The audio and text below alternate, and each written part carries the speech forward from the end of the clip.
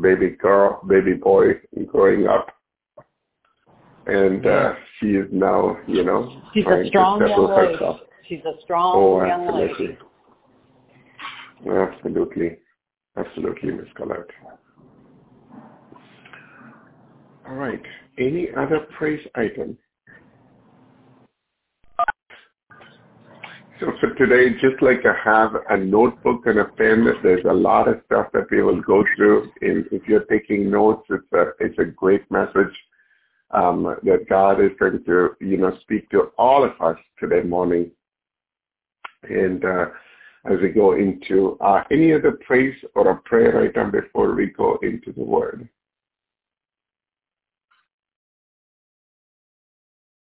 Amen. Father God, the conference has been muted. We come before your throne of grace one more time this morning. I just pray, Father, that you will just speak to us today in a special way. Let the word sink in our minds and in our hearts, Father God. God, we just wanted to surrender all the prayer requests that were offered today, Father God. We pray that it will become like an incense that you would just smell right now, Father, from your throne room. God, I just pray that the heaviness of heart, Father God, be lightened up, because the Bible says that, Father God, you will clothe us with the garment of praise for the heaviness of heart. Father, if there is anyone on this line that is just fighting or with their own self and in their minds, Father, I pray that you will just give a relief right now, that you would just calm, because the Bible says, do not be anxious about anything, but in everything, let your request be made known to God with the prayer and supplication and with thanksgiving. And the peace of God that transcends all understanding will guard your heart and your mind. God, this morning I pray that you will guard each and every one of our hearts and our minds. I surrender this time into your mighty hands. You take the glory and honor. In Jesus' name I pray, Father, for your glory. Amen. Amen. This morning, the topic for this morning is actually an extension to all the meditation that we've been doing on the Lord's Prayer and everything that we have learned on the structure, the pattern and things like that we saw 6-7 weeks that we went through reading the Lord's Prayer. Today morning I wanted to pick this apart a little bit, because the God whom we serve is a prayer answering God, right?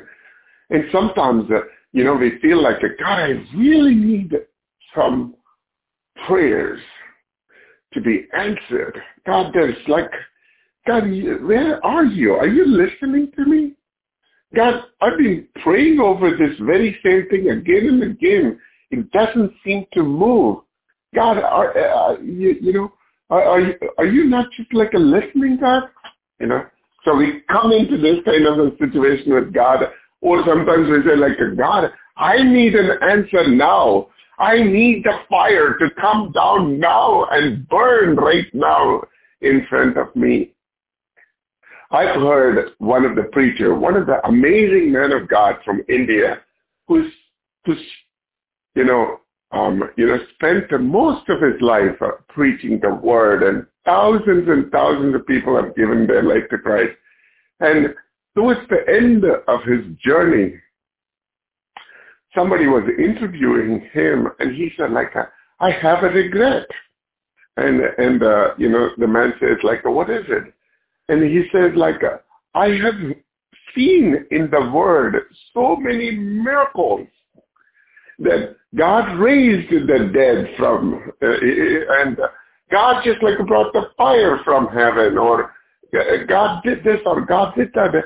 I've seen all in the Word, but I've not seen it in my own life, on my eyes, right?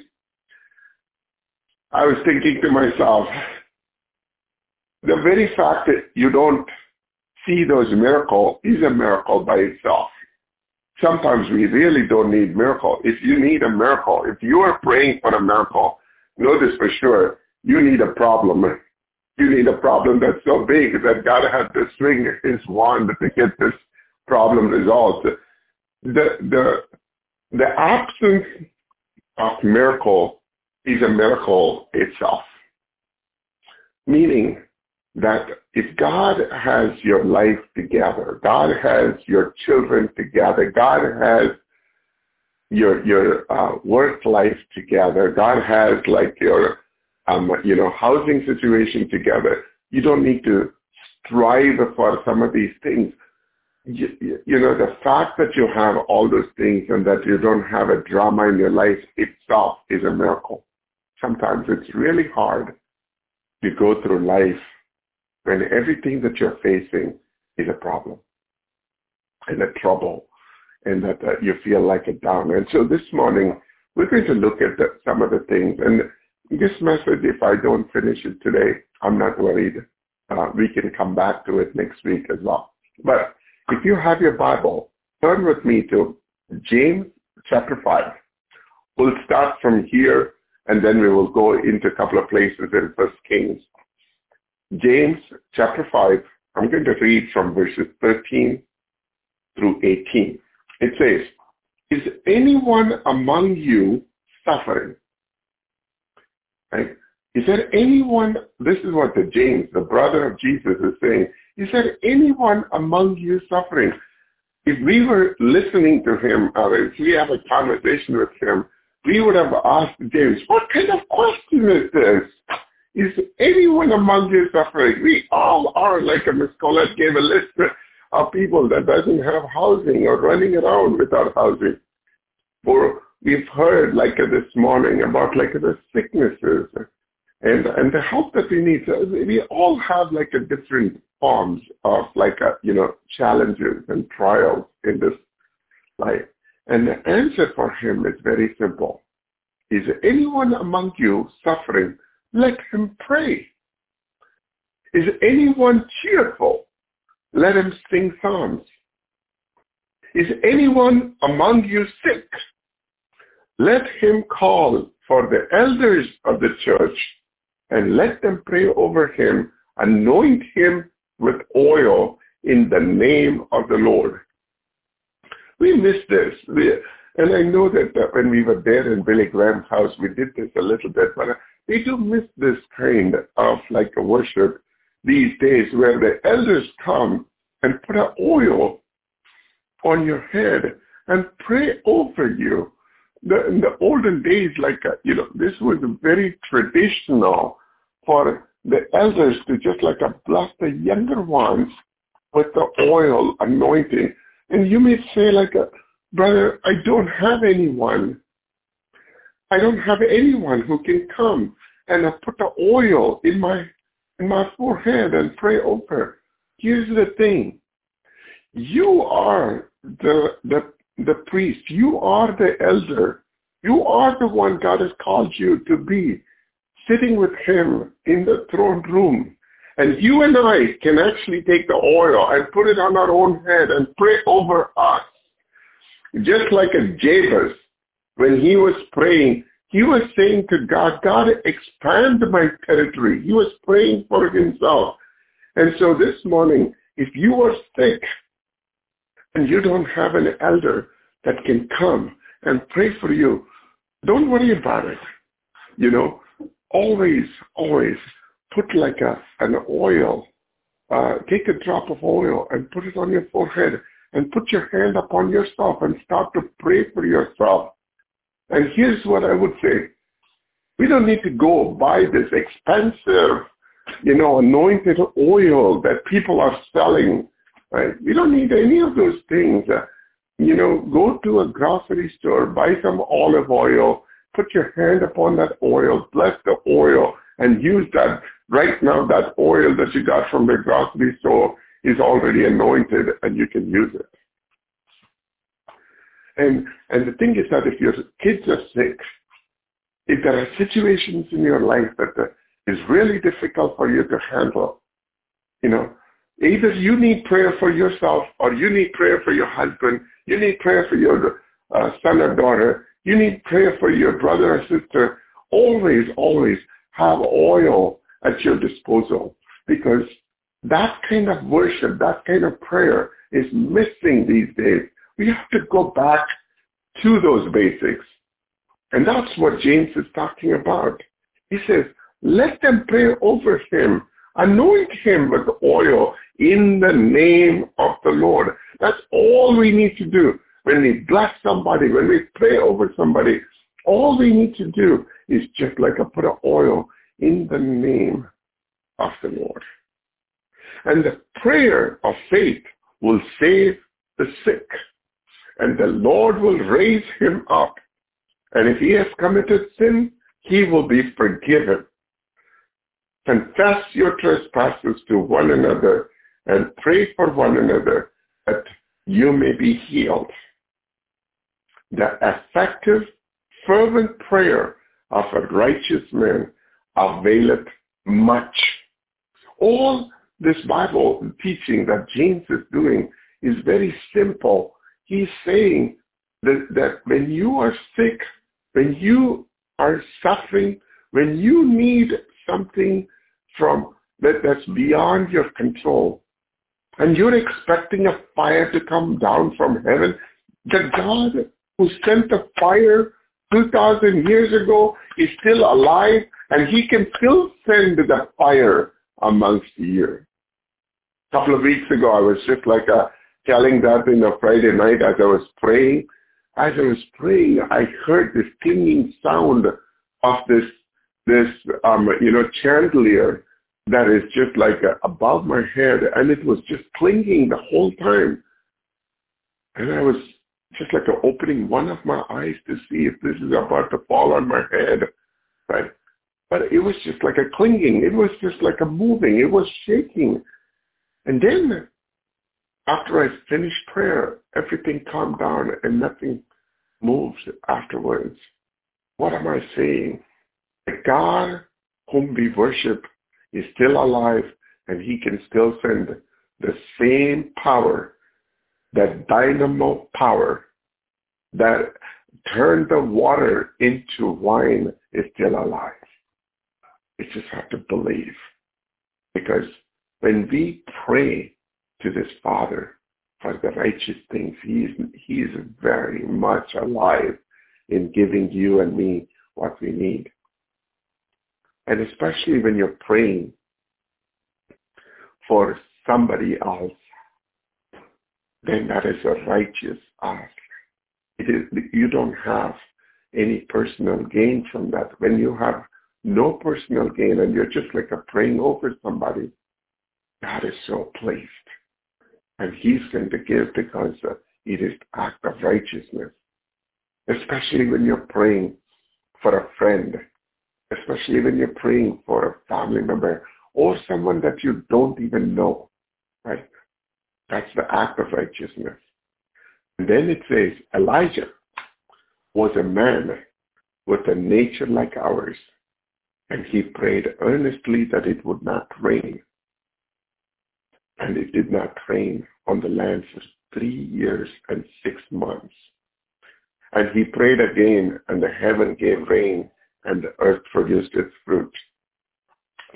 This morning, I wanted to go back to this very same thing. We've done this study so many times, but I think it is very apt for us to do it this morning.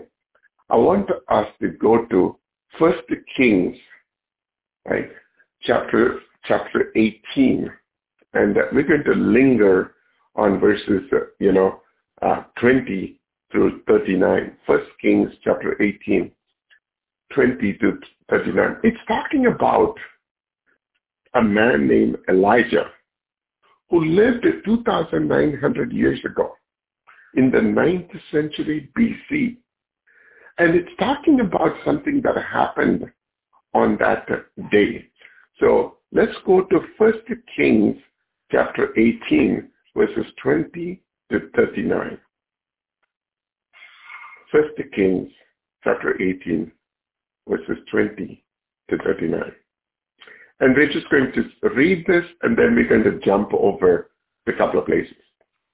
Okay, so Ahab sent all of the children of Israel and gathered the prophets together on Mount Carmel. Okay, so here we're talking about Mount Carmel and Elijah, right? Mount Carmel, right, is a place, it's a beautiful place where it overlooks this amazing waterfront. There's a mountain and the other side is like a waterfront, right? And here, why did these guys come to this mountain this particular day? Okay, so we have to understand the context behind all of these things. And unless we understand the context, it's very hard. And this is the guy that James 5:17 says, Elijah was a man with a nature like ours, and he prayed earnestly that it would not rain, and it did not rain. That's the verse, right? So keep that verse in the back of your mind. And so when we read about Elijah had the same kind of problems you and I had. That's why it says he was a man with a nature like ours, right? And here we see Elijah goes through frustration in this chapter. If you read even before this, you can start with the first time Elijah gets introduced. It is the 1 Kings chapter 17. That's when Elijah, verse 1, Elijah gets introduced. And then the next couple of verses, when you see in his life he had frustration. In his life he had disappointments. In his life he had tragedy. In his life he had need for food. In his life he had fear, right? So all the things that we go through, he had all in full length, right? And when we read throughout the Bible, we have stories after stories like Elijah and David and Daniel. And the reason why God has placed them in the Word of God is because the Holy Spirit wants to teach you and me certain truths about this in real life. If your faith is tested, then we should be reading about Abraham, right? And think about all the things that he went through. If you lose courage and your courage is tested, we should read about the story of Esther. If our dreams are crashed and burned, then we should read about the story of Joseph. So God has placed all these stories in the Word so we can follow their lives and get answers when we are lost. If God can use them, he can use you and me as well. So these stories are out there to encourage, inspire, and teach. So that's why today we're going to look at this very carefully, this story.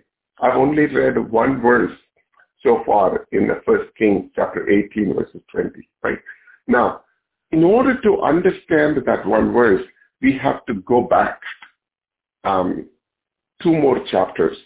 So if you're already there in 1 Kings 18, it's much easier now because we're going to go to 1 Kings chapter 16, verses 29 to 33. Because in that 18th verse, that the 18th chapter we saw, it's talking about the man named Ahab. So if we see that name Ahab, we have to know a little bit about this guy, Ahab, who he is, right?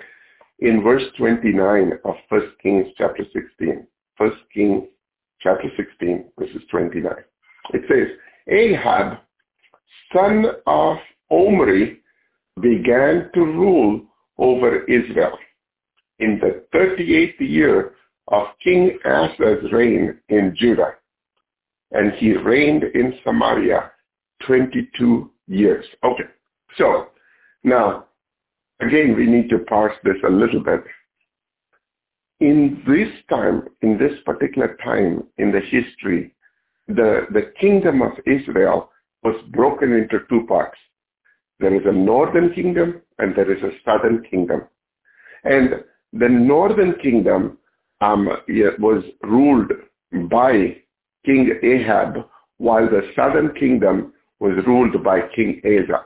That's what this 29th verse is saying, right?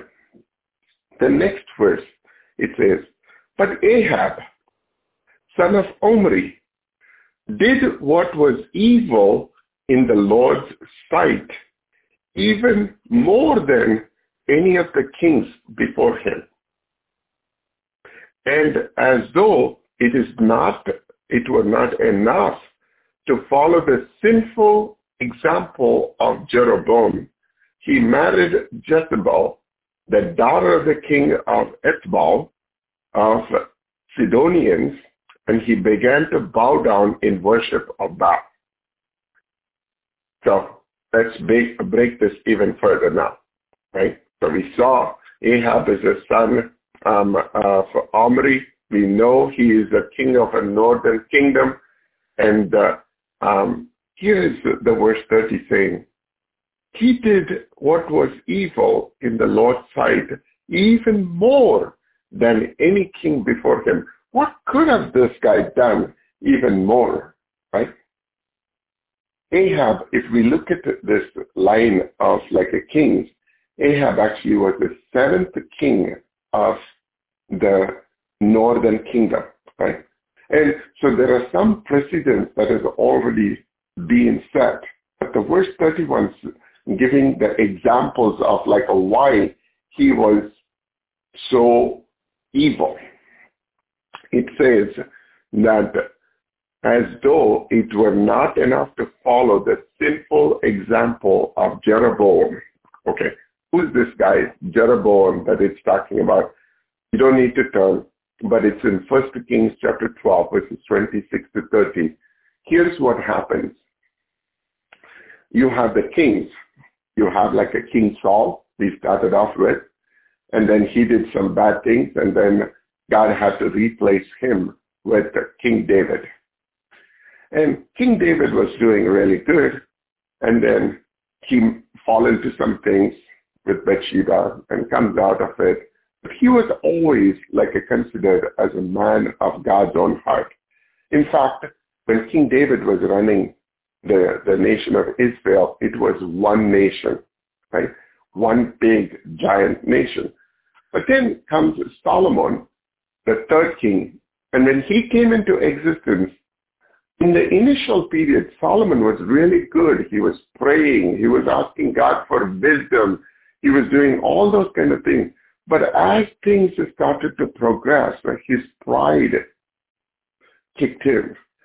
And he started to accumulate wealth in his kingdom. He started to get like all the gold and silver, and he was accumulating them in his house, right? He was accumulating so much so, he was taxing the people to give out their money. He was taxing the people to give their gold. He was just like almost like a land grabbing. He was just taking out of people. But when Solomon died, the next set of kings was Jeroboam and Rehoboam. Those are two guys. The one guy starts with the J, and the other guy starts with R, right? So Jeroboam was the king of the northern kingdom, and this is the first time the kingdom of Israel splits into two. And the northern kingdom was led by Jeroboam, and the southern kingdom was led by Rehoboam, the guy with the R, right? Now, when they split, the northern kingdom had 10 tribes, and the southern kingdom had 2 tribes, Benjamin and Judah, are the 2 tribes of the southern kingdom. Now, what happened is that the city of Jerusalem is considered like a major deal in this point in time, and this is where Jesus was crucified, and a lot of attention to the detail later comes into play. And the thing is that Jerusalem was part of the southern kingdom, right? And so the king, the Jeroboam, the one with the J, decides, oh, if I just don't create something for these guys to be entertained for their spirituality, then they're going to run down to Jerusalem and worship God there. And so what he does, this is what 1 Kings chapter 12 is talking about, 26 to 30. It's talking about like how he created a golden calf and having people start to worship. So let me come back and talk about all the things that I've said so far very quickly, because a lot of information that I'm throwing. Number one, Ahab, that's the king. He's part of the northern kingdom, and he has done a lot of evil things. And God is explaining to us what kind of evil thing, right? And he is actually referring to, in this verse, in chapter 16, about this king named Jeroboam, who did a lot of bad things. And the bad things that he did was this. He created an image of God for the people to worship, this golden calf, right? And the thing is that he also taxed the people even more for those who are not worshiping this golden calf. So what happened is this, that he created in two major cities, Bethel and Dan, and tells them to go worship them. Don't go to Jerusalem, right? And this is not very new kind of worship for the children of Israel, because when they were coming out of Egypt, they even worshipped this golden calf that Aaron made when Moses went to speak to God, right? So turning away from God is what this Jeroboam was doing. And the Bible says Ahab was no less. He even considered them as a trivial thing. He actually was glorifying this fact of worshiping foreign gods, idols, right? And not only that, he just married to this woman named Jezebel. Jezebel is actually like a symbol of like a cruel kind of like a woman, right? Even today, they say like, she's the modern day Jezebel, meaning like she's so like prideful and angry and dominating and so on and so forth. So here, this man, Ahab, King Ahab, marries this girl because he wants to make amends or a friendship with the Phoenician Empire. So because he's getting married to her, he now starts to worship the god of Jezebel. And the god of Jezebel is called Baal, B-A-A-L, Baal, right? And not only that, King Ahab, because he wants to please his wife, he builds an altar for Baal, right? And if you're thinking about like a technical term that all the Bible scholars use is this called a polytheistic, which means many gods are possible. All roads lead to Rome.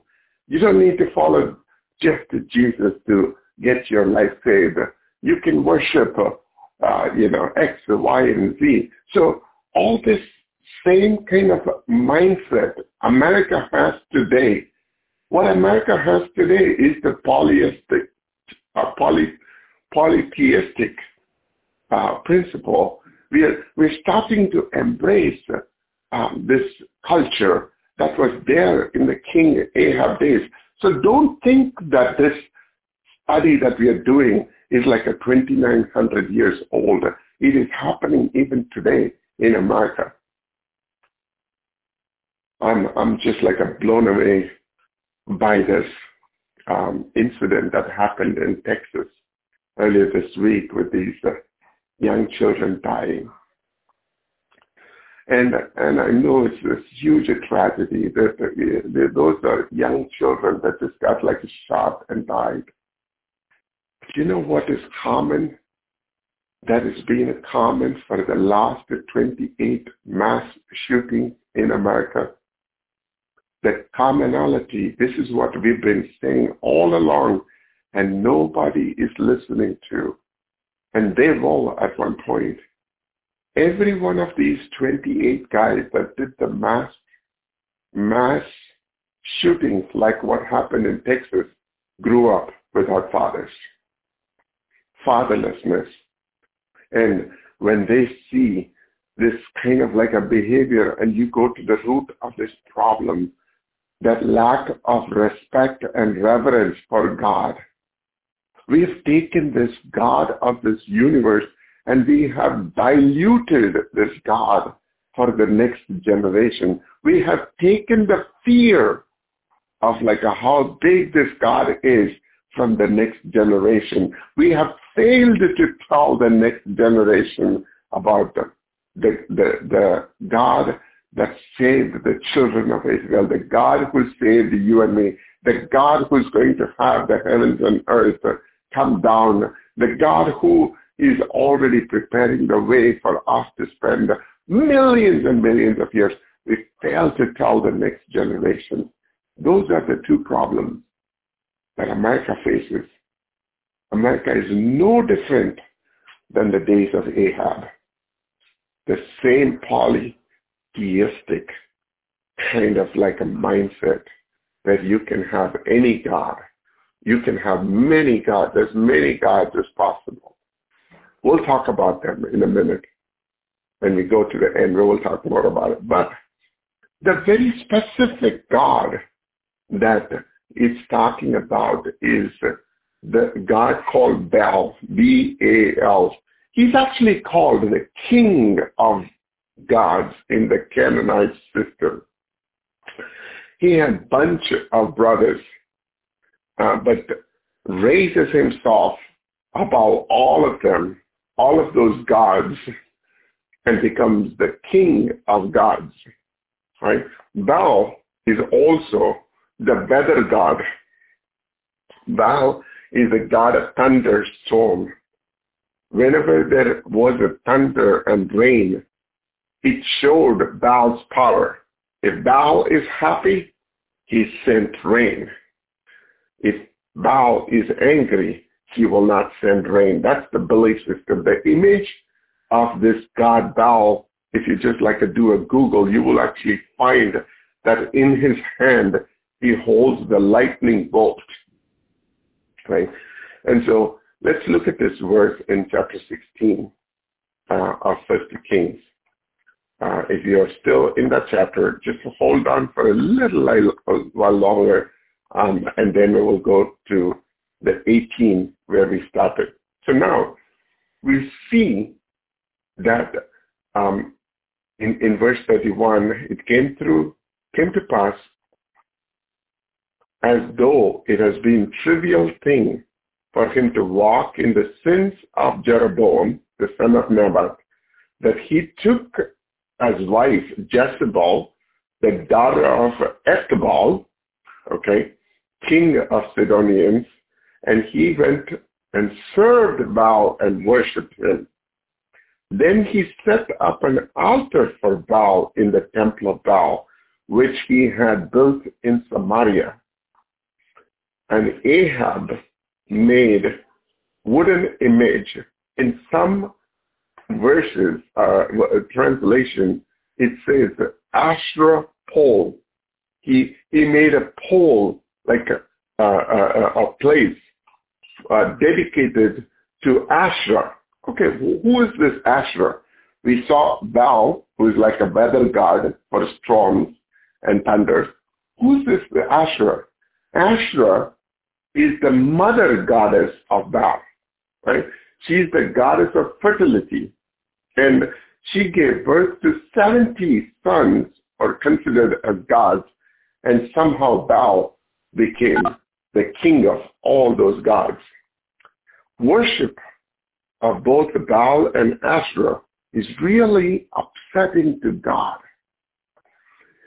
And the reason why is because there are so many things in that worship that's just like so disgusting. And they would go into temples where there are, inside the temples, there were prostitutes, and they would have sex with those prostitutes. And those kind of things were just like a form of twisted worship that this god Baal and Asherah had. They never had a good morality that they need to follow. They were just like animals. But more than that, here's what bothered God even more, which is the human sacrifice. When they did not get rain, they thought that Baal was not happy. And so they would go and sacrifice humans to satisfy Baal. And all these practices was just so contrast to what God was saying to his people. And the people were getting blessed. But even after getting blessed, they were going back to these kind of worship and forms. And the verse 33 says, Ahab did more to provoke the anger of the Lord, the God of Israel, than any other king of Israel before him. What did bother God is this, and this is one thing that we need to take it home as well. That Ahab was going against the very first commandment that God said in Exodus chapter 20, verse 3, you shall not have no other gods before me, no other gods besides me. God is very particular not to create another God besides him. And don't for a second think that you and I can put this King Ahab down because he was worshiping other gods or idols. Idols doesn't mean that it's a physical imagery or a physical wooden thing or a physical stone that you can go and worship. There are so many forms of idols that we worship even today. We worship them as career, as wealth, our own pleasure. Anything that comes between us and God is an idol. And we'll talk a little bit more about them. But here's the thing. The number one reason why God was upset was because this King Ahab was creating a God for himself, or he was taking the God from his wife's side, and he was trying to do things which did not please God. Right? So whatever, there's somebody who said, whatever is loved, feared, delighted in, or dependent on more than God has become God we worship. Let me say this one more time. What is an idol? Idol is something that we love. Idol is something that we're fearful of. Idol is something that we are delighted in or dependent on more than what the God of this universe can give. Here's the question. What is more valuable for you this morning? Who is your God? Is the money in the bank account your God, or the people, sometimes people that we depend on, are they your God? Sometimes even ministries like the Proverbs 2-6 can become an idol. Anything that takes away the glory of God is an idol. God will not share his glory with anyone. He will not share the throne of your heart and my heart with any other God. So, with this background, let's go and read the verse, 1 Kings chapter 18. And the thing is this, because, let's go to one more verse and then we will go to 18. This is all still background. 1 Kings chapter 17 verses 1, it says, this is the first time Elijah is getting introduced. It says, Elijah, the Tishbite, the inhabitant of Gilead, said to Ahab the king, as the Lord God of Israel lives, before whom I stand, there shall not be a dew nor rain these days except at my word. So here's what is happening. This guy is worshiping a god named Baal, who is considered a god of lightning and thunder, and God is sending a prophet named Elijah in letting him know that there is not going to be rain in your land. So what would Ahab do? The first thing that he would do is go back to Baal. He would have had like more sacrifices to Baal. He would have offered some humans as like a, throw a couple of humans into that fire so that he can make a Baal happy.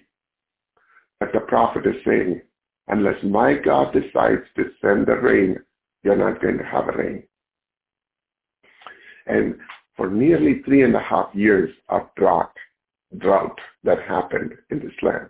Why is this important, Cyril, for me to learn all these details on a Sunday morning on December the 29th? Here's the thing. He started off this morning to say, if you're praying for something and you're not getting an answer, what is blocking your prayer? Why is your prayer not getting answered? Why am I running marathon after marathon and I still don't see the end? The first and foremost thing that God is talking to you and me this morning is this. Just like Ahab, God is asking, is there an idol in your life?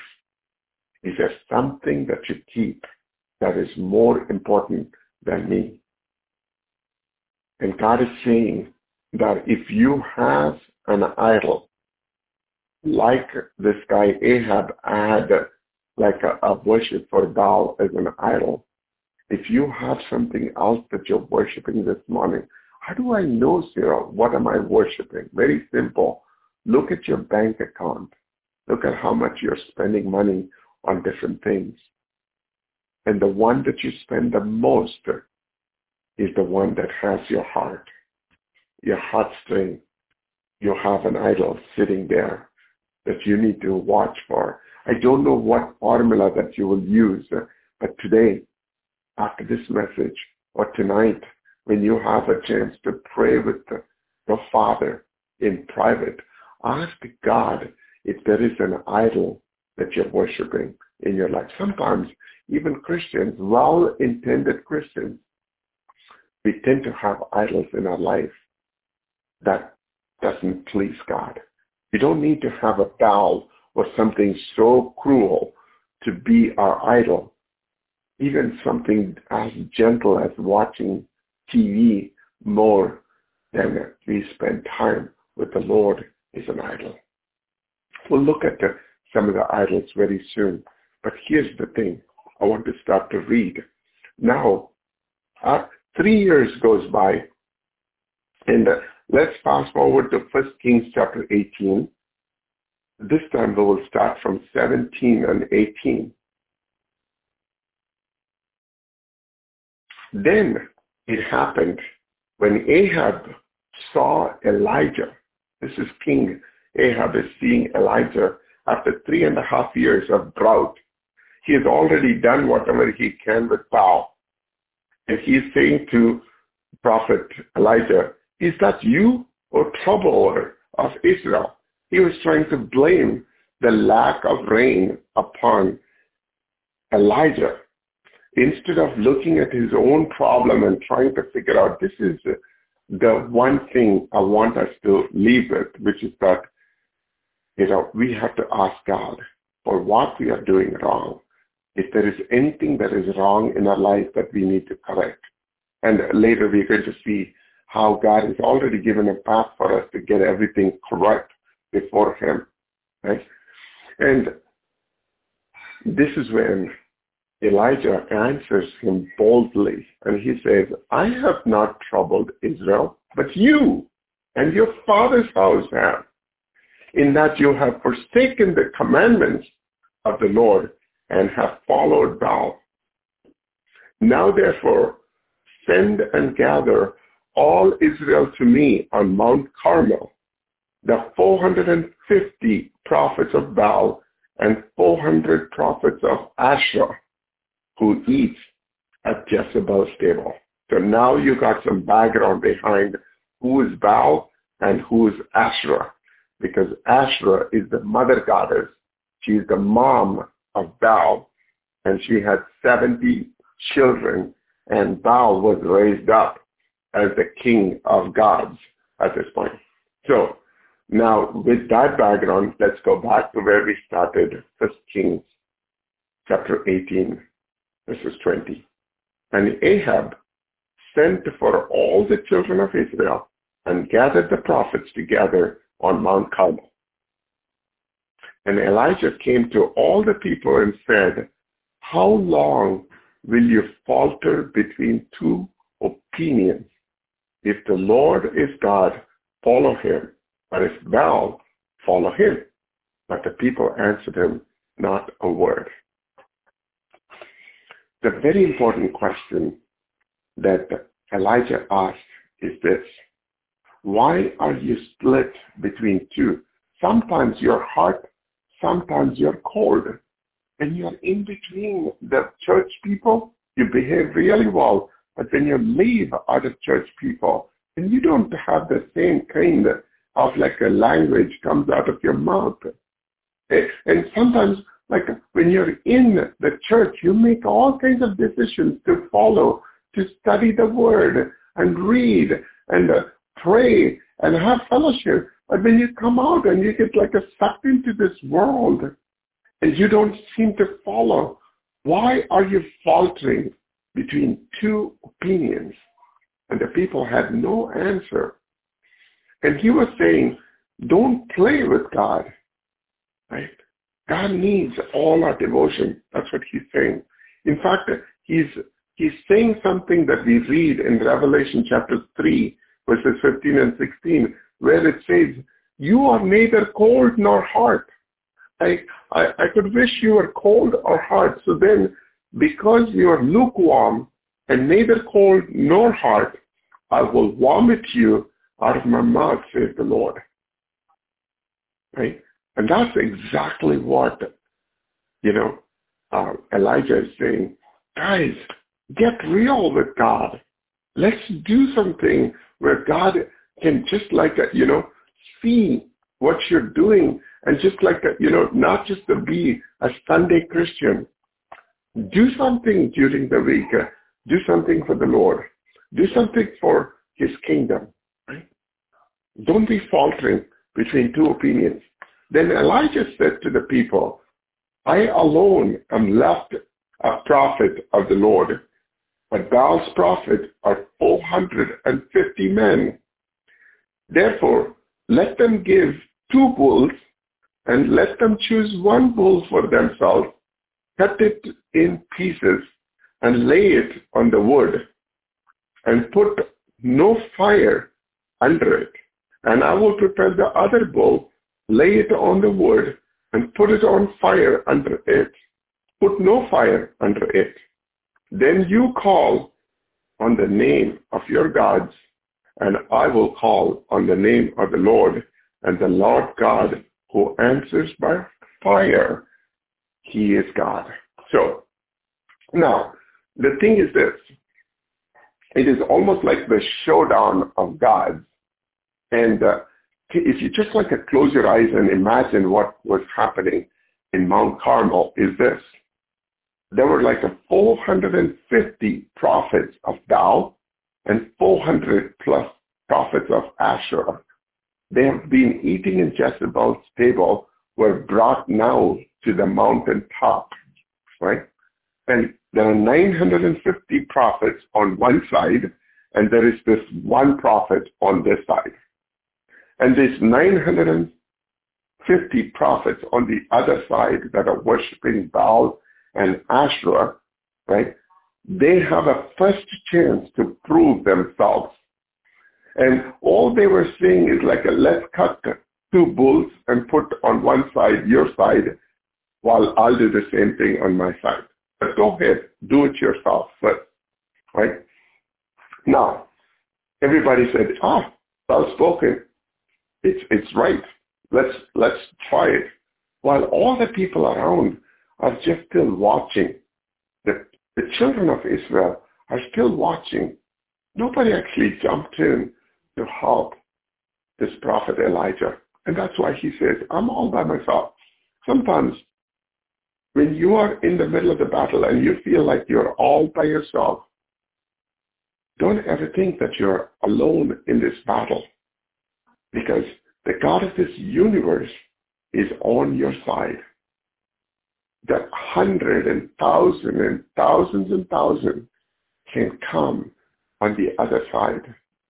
But when you stand on the truth of the Lord, you stand on the Word of God, you stand on the fellowship of God, nobody can even come closer to you. The Bible says that, is there anyone who's more powerful than the God whom we serve? In one place, if God is for us, who can be against us? Nobody can be against you if God is for you, right? And that's what was happening. And here, they chose the bull. They went first. They put it on their plate in the wood, and they started to pray. So verse 26 says, they took the bull which was given to them, and they prepared it and called the name of Baal from morning till noon, saying, "O Baal, hear us." But there was no voice. No one answered. And they leaped about the altar which they had made. And so it was at noon that Elijah mocked them and said, "Cry loud, for he is God. Either he is meditating, or he is busy, or he is on a journey, or perhaps he is sleeping and must be awakened." So they cried aloud and cut themselves, as was their custom, with knives and lances, until the blood gushed out of them. And when the midway was past, they prophesied until the time of the offering of the evening sacrifice. But there was no voice, no one answered, and no one paid attention. Twice this exact verses was said. No one answered. No one paid attention. Here's the thing. The Bible says in Matthew chapter 6, pagans run after these things. Like, what can we wear and what can we eat and so on. Why pagans? Because they worship God who can neither listen to your voice or hears or acts on what you're asking for. And that's exactly what Elijah is referring to here. Their gods never answer, but you and I worship a God who answers. This morning I heard Miss Lisa talk about her son in anguish, right? But here's the most beautiful thing. While she was still speaking, God of this universe has already heard her prayers. God of this universe has arranged for an answer for her. The Bible says so. It says when those who fear the Lord talk to each other, the Father in heaven listens and hears their conversation. Right? Here's the thing. Then Elijah, in verse 30, said to all the people, "Come near to me." So all the people came near to him, and he repaired the altar of the Lord that was broken down. So by this time, Jezebel must have just broken every altar that was offered for the Lord. And here, he is actually, trying to rebuild this, right? He's telling the people, "Come near to me." So when they came near to him, the Bible doesn't say they jumped in to help. They just came near and watched what Elijah was doing. So Elijah took 12 stones, according to the number of the tribes of the sons of Jacob, to whom the word of the Lord had come, saying, "Israel shall be your name." God was trying to unite his people, even in the midst of all these things. That's what the 12 stones is symbolizing. Then, with the stone, he built an altar in the name of the Lord, and he made a trench around the altar large enough to hold 2 sets of seed. So he makes this big giant altar, right? Because he has to put this entire bowl on top of it, right? And in fact, he creates like a trenches, like a platform around it so that, he can put the meat on the top and then just leave some room for other things that he's about to do, right? Then the stone, he built the altar and he made trenches around it, and he put the wood in order, cut the bowl in pieces, and laid it on the wood and said, fill 4 water pots with water and pour it on the burnt sacrifice and on the wood. Then he said, do it the second time. Then they did it the second time. And he said to them, do it the third time. And they did it the third time.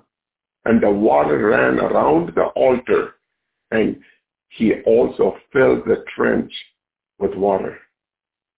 And it came to pass at that time of the offering of the evening sacrifice that Elijah, the prophet, came near and said, Lord God, this is the only prayer and the most powerful prayer that Elijah offered. All of this message that I was building all along the background is definitely to talk about this prayer that Elijah is making.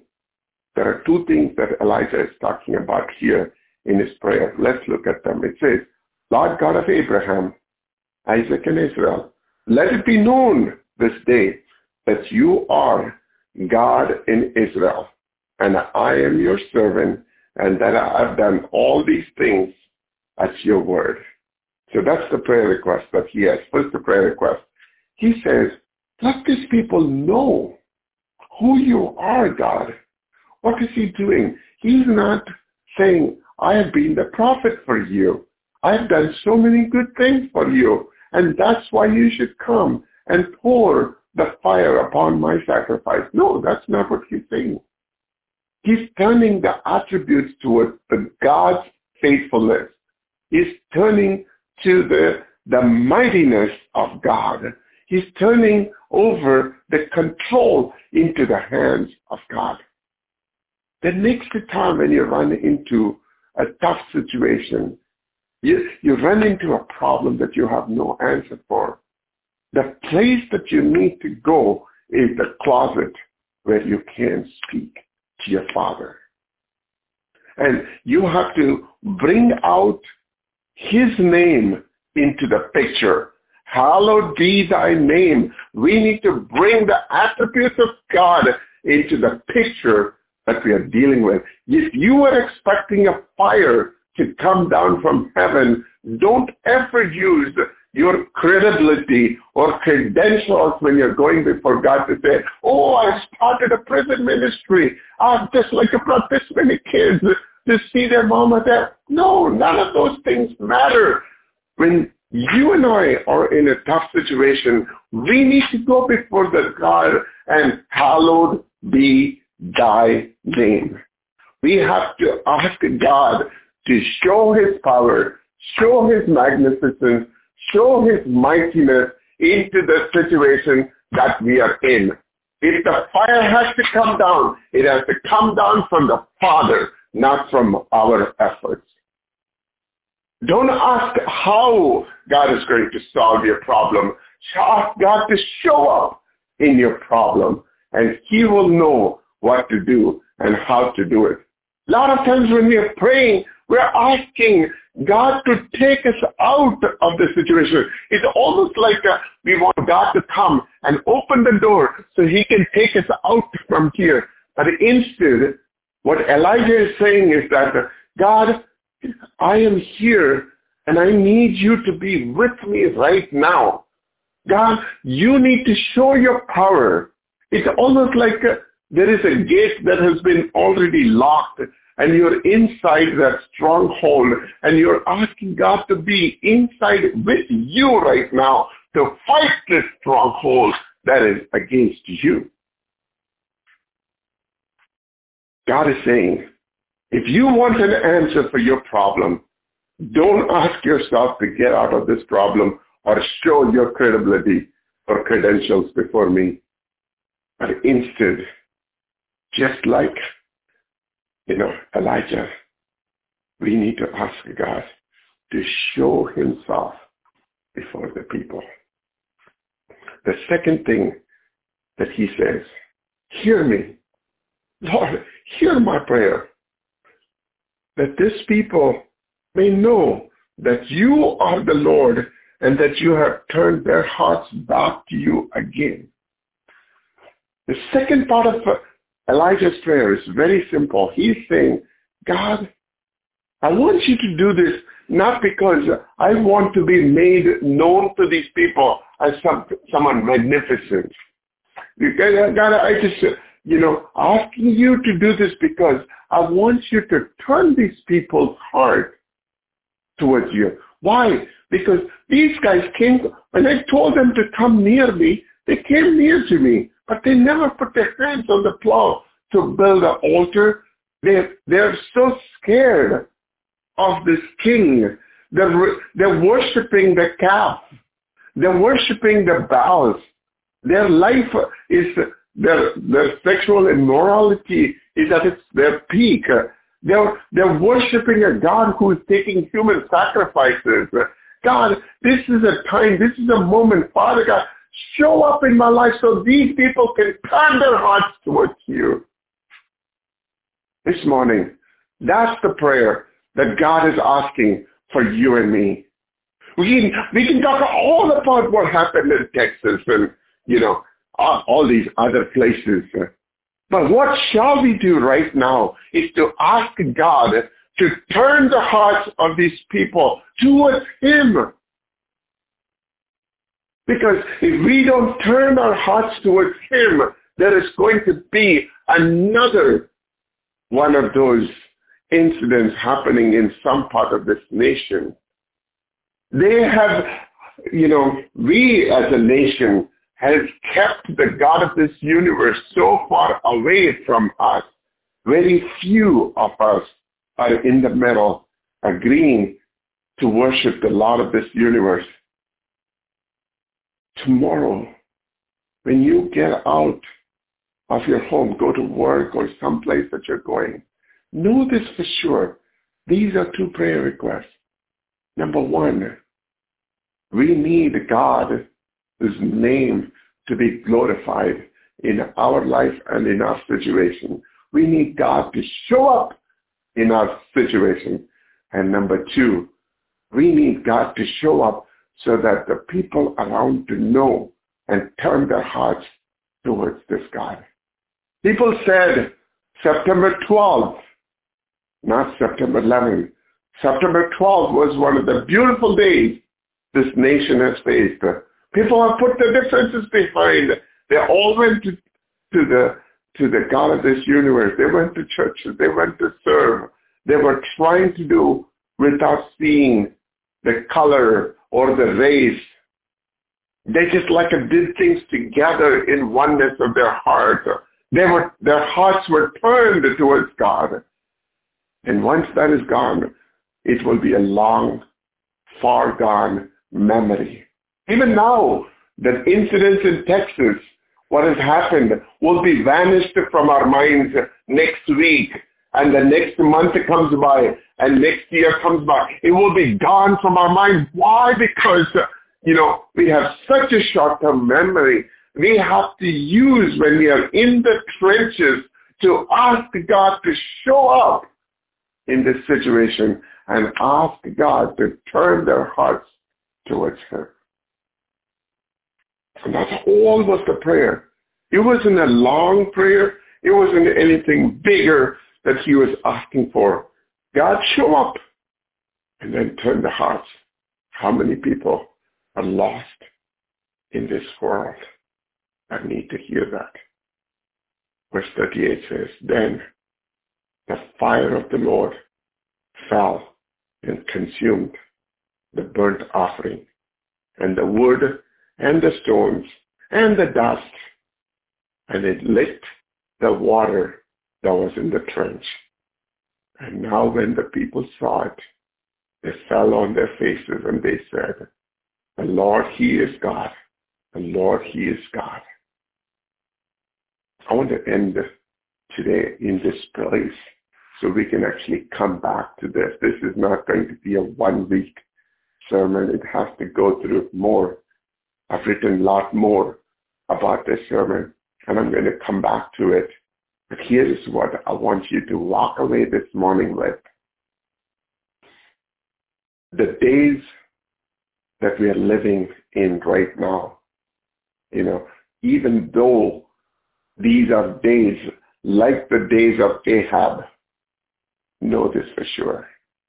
God is raising Elijahs in this world right now. God is raising Moseses right now.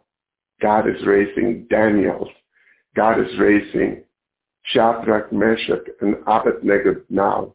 God is raising the giant-style leaders in this nation so that He can show Himself with power, might, and magnificence. And He is the God who's going to turn the hearts of these men and women in this nation towards Him. And you and I are the Elijahs and the Abrahams and the Josephs and the Jacobs and the Daniels, Shadrach, Meshach, Abednego, Samson. You and I are the Gibeons of this world. God is saying to you and me, pray exactly the same prayer that Elijah prayed, and you will see the fire come down from heaven. You will see the life getting changed. This nation needs healing right now. All those moms who lost their children's life in Texas needs healing. All those people across this nation that are broken because of their political belief system needs healing. All those people in this nation that are divided over color needs healing. All those people in this nation that are double-minded right now between God and the so-called gods with a small g needs healing. And God says, it's not going to happen unless you, the Elijah of this day, would get on your knees and ask me to show up in your life, in your city, in your home, in your nation. You have the power to bring the presence of the Holy God down right now, to be magnified in the city. In order for that to happen, we need to first believe strongly in ourselves. We need to have the same strong, uncompromising belief about the God of this universe in ourselves first, then to our children, then to our neighbors, then to our cities, and then to our nation. This nation will turn themselves before God. As we celebrate the Memorial Day, the hundreds and thousands of lives that are being lost in this nation for the peace of this nation, were offered as sacrifices in the field, in the war zone. I remember this morning, and this morning, the same time, God is reminding you and me that all those lives that has been lost for this nation is still alive and still working and still wants to glorify and honor God. And the next generation needs to hear that. And God is saying, you want the fire come down? Let's go to the closet. You want to see God magnified and lifted up in this place? Let's go to the closet and ask God to show Himself today in our lives first, and then in our families, then in our cities. Praise the Lord. Today morning, we don't have Miss Katina, So I'm just going to run next to communion prayer. And this is a time that we take God's supper. Remember God's supper in this morning. As I go into reading the Word, I just want you to pray for a moment and ask God. There's so many things that I talked about this morning. Ask God to see if there is an idol in your life where you're worshiping that idol more than God.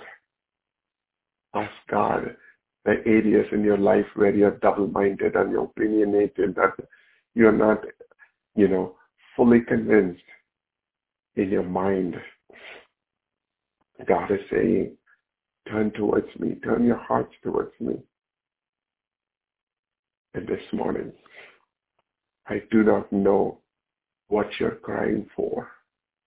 God is saying, I am still the same God who sent the fire for Elijah. I'm the God who shut the mouth of the lions. I'm the God who turned the heated furnace into cold. I'm the God who split the Red Sea. I'm the God who crumpled the walls of Jericho. I'm the God who was with Samson. I'm the God who just like took the children of Israel out of Egypt. I'm the God who fed them for 40 years in the wilderness. I'm the God who protected them against all their enemies. I'm the God who fed them for 40 years in the wilderness. I'm the God who can make a way when there is no way. I'm the El Shaddai. I'm the Elohim. I'm the Almighty God. And I can do things nobody can. Just as Isaiah says, no eyes have seen, no ears have heard, a God besides you who acts for those who wait on him. This God of this universe is saying, I'm ready to act on your behalf. I do not know what you carried this morning into this morning meditation, but God is saying, I am ready, willing to act on your behalf. Those who wait on the Lord is all God is asking for. As we go into prayer, before we even go into the Lord's Supper, I want you to put your right hand, over where your heart is. Father God, I just pray right now, just as the word says, that you are the God who passes your kingdom's righteousness through our hands. Father God, I just pray right now that you will pass on your righteousness into our heart right now. Father God, I just pray and agree with my brothers and sisters right now that you will, Father God, will bless our heart first. Heal our heart, Father God. Turn away, Father God, anything that bothers that heart this morning. Because the Bible says you will guard our hearts. God, I just pray that you will guard our hearts this week. God, against all the schemes of this enemy.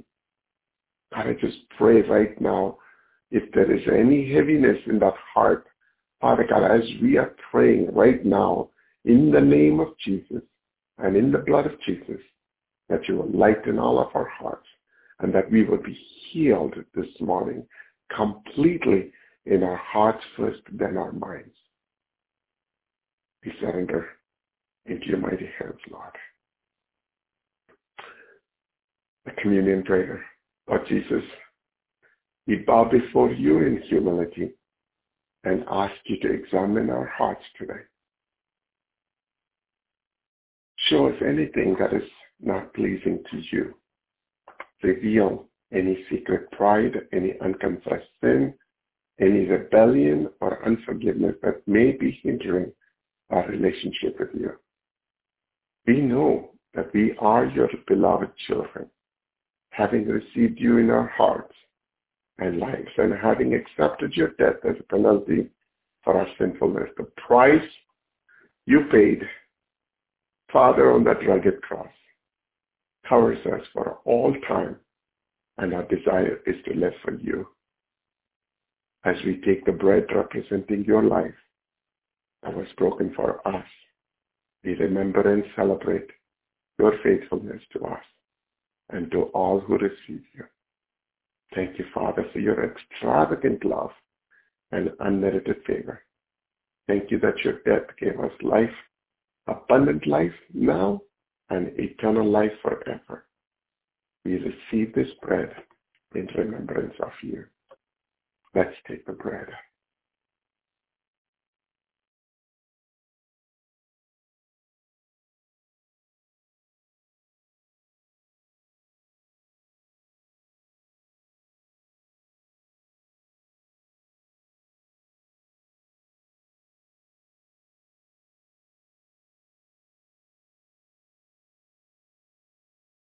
And in the same way, we take this cup representing your blood poured out from a splendid cross.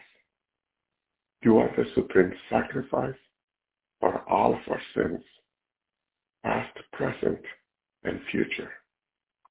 Let's drink this cup of God's remembrance as we celebrate this morning what he did on the rugged cross.